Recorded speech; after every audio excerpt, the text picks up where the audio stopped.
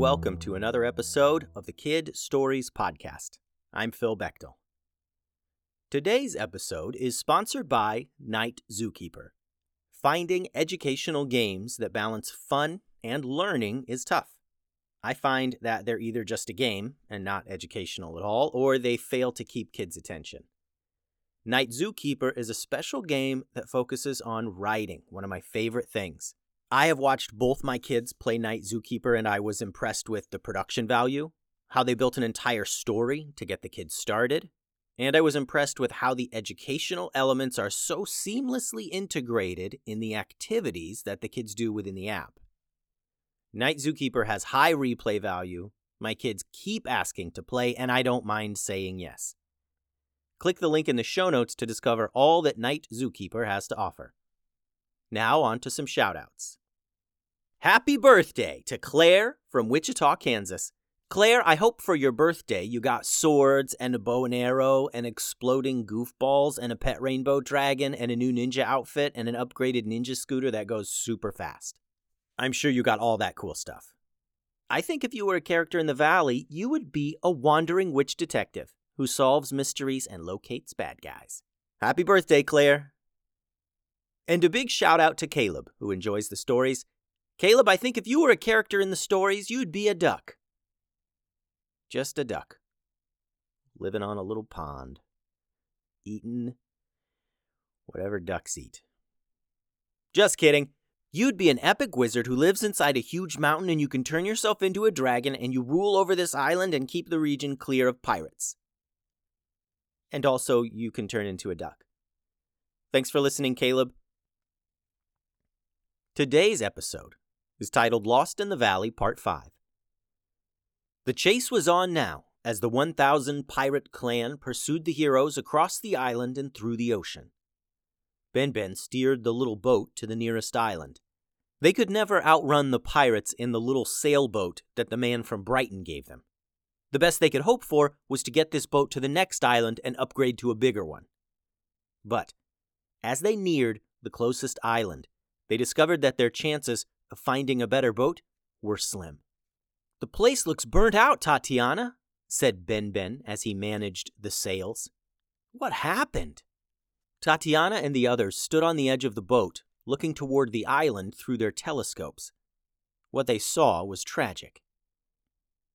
This little dock town looked to have been burned to the ground recently. Buildings were smoldering piles of ashen wood and rubble. What few walls still stood had large cannonball holes in them. Thin plumes of smoke rose from where fires had not yet been put out. The streets were filled with debris like broken wood and bricks from destroyed buildings. Some people walked around, slowly moving debris and clearing roads. All the ships at the docks were burned and heavily damaged. "The place is in ruins, Tatiana," said Ben. "We can't stop here." "We have to," said Tatiana. "If we don't stop here, the pirates will be on us in open water. We'll be defenseless. We've got to stop here and see what we can find." They reached the island quickly and rushed inland. The smell of smoke filled the air. The residents they saw were clearly exhausted, and they were dirty from cleaning up rubble and burnt-out buildings. "What happened here?" Tatiana asked a young girl. "The 1,000. We refused to pay them, so they destroyed the town." "What are you doing here?" the girl asked. It made no sense to this villager that people would stop here at this burnt-out harbor town. "We're running from the 1,000, said Tatiana. "They chased us through Brighton. They don't know we're here, but they'll figure it out soon." "What will you do?" June asked the little girl. "Will you move?" June had never seen such destruction. An entire town burned to the ground simply because they wouldn't pay the pirates? The 1,000 were an evil June had never known. She turned and looked back across the sea toward Brighton, now realizing what incredible danger pursued them. "Move where?" answered the girl. "And how? All the boats are destroyed, and if we did try and move, the pirates would just catch us on the water before we made it to a safe place. I don't know.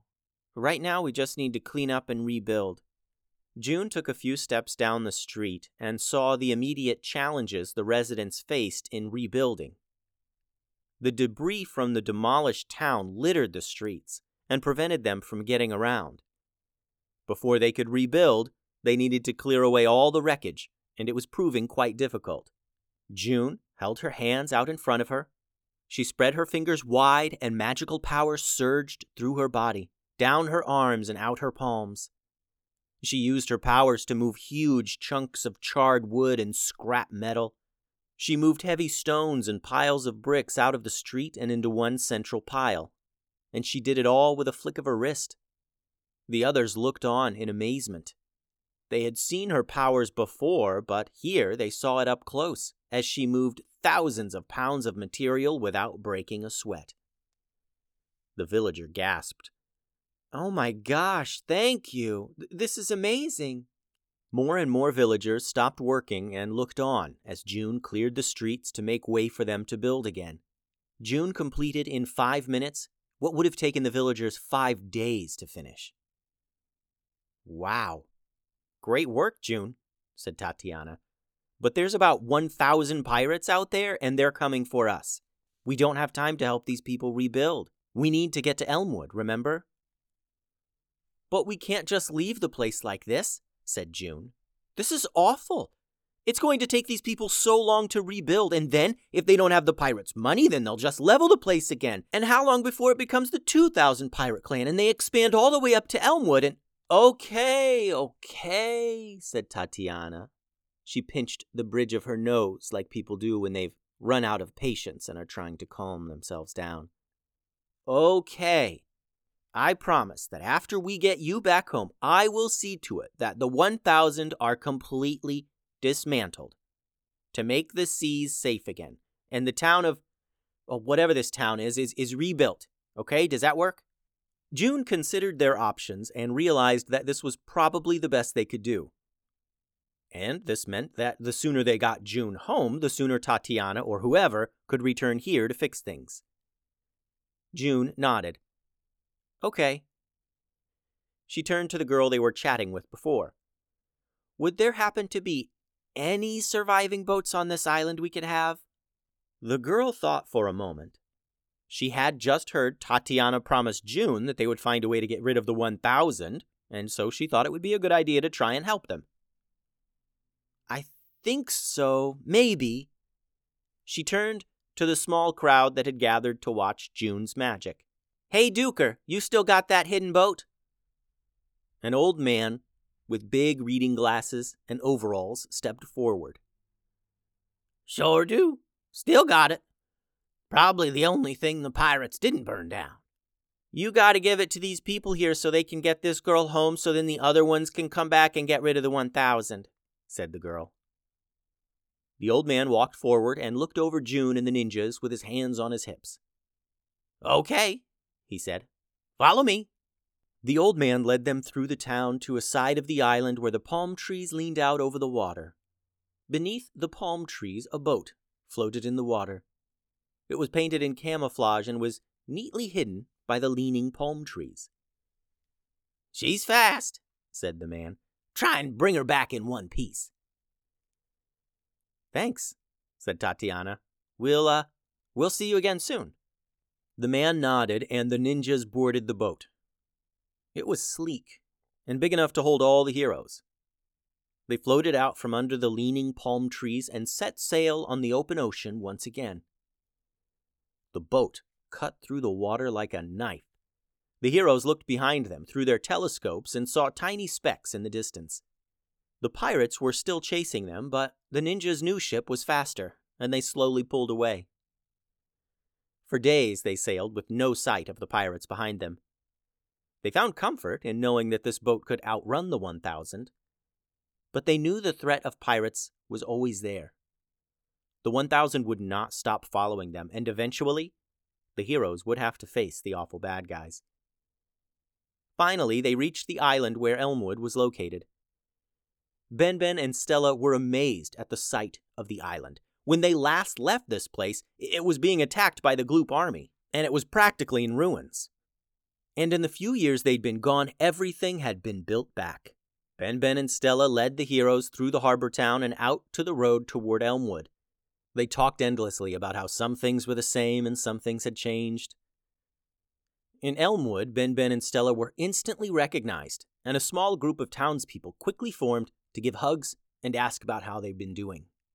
The townspeople decided to have a feast to celebrate the return of Ben and Stella. The night was filled with delicious food and many stories as the two caught up with the friends they hadn't seen for so long. Rye wandered the food hall getting pets and table scraps from everyone there. At dinner, June asked one of the residents about the soothsayer. "So, does the soothsayer live around here? Is it far? Have you seen her?" "The soothsayer?" said the resident with a confused look on her face. "Why would you want to know about her?"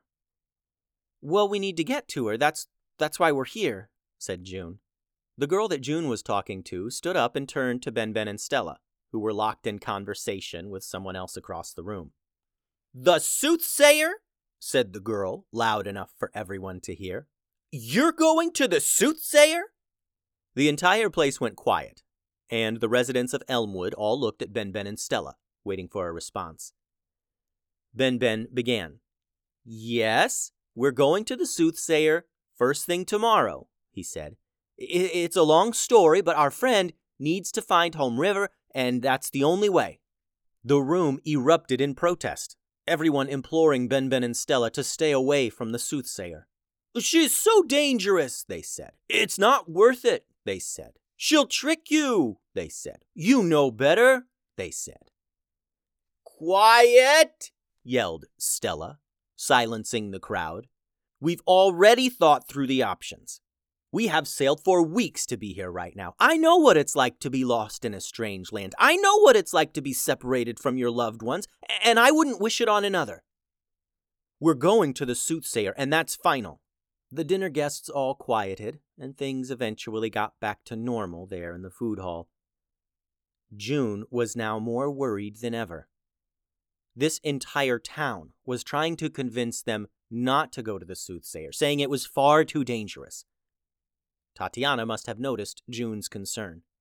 "It'll be all right, June," said Tatiana. "Their fear of this soothsayer is justified. Everything we know tells us that she is powerful and evil, but she needs to help others. It's the only way she can get rid of her curses." "But what about those curses, Tatiana?"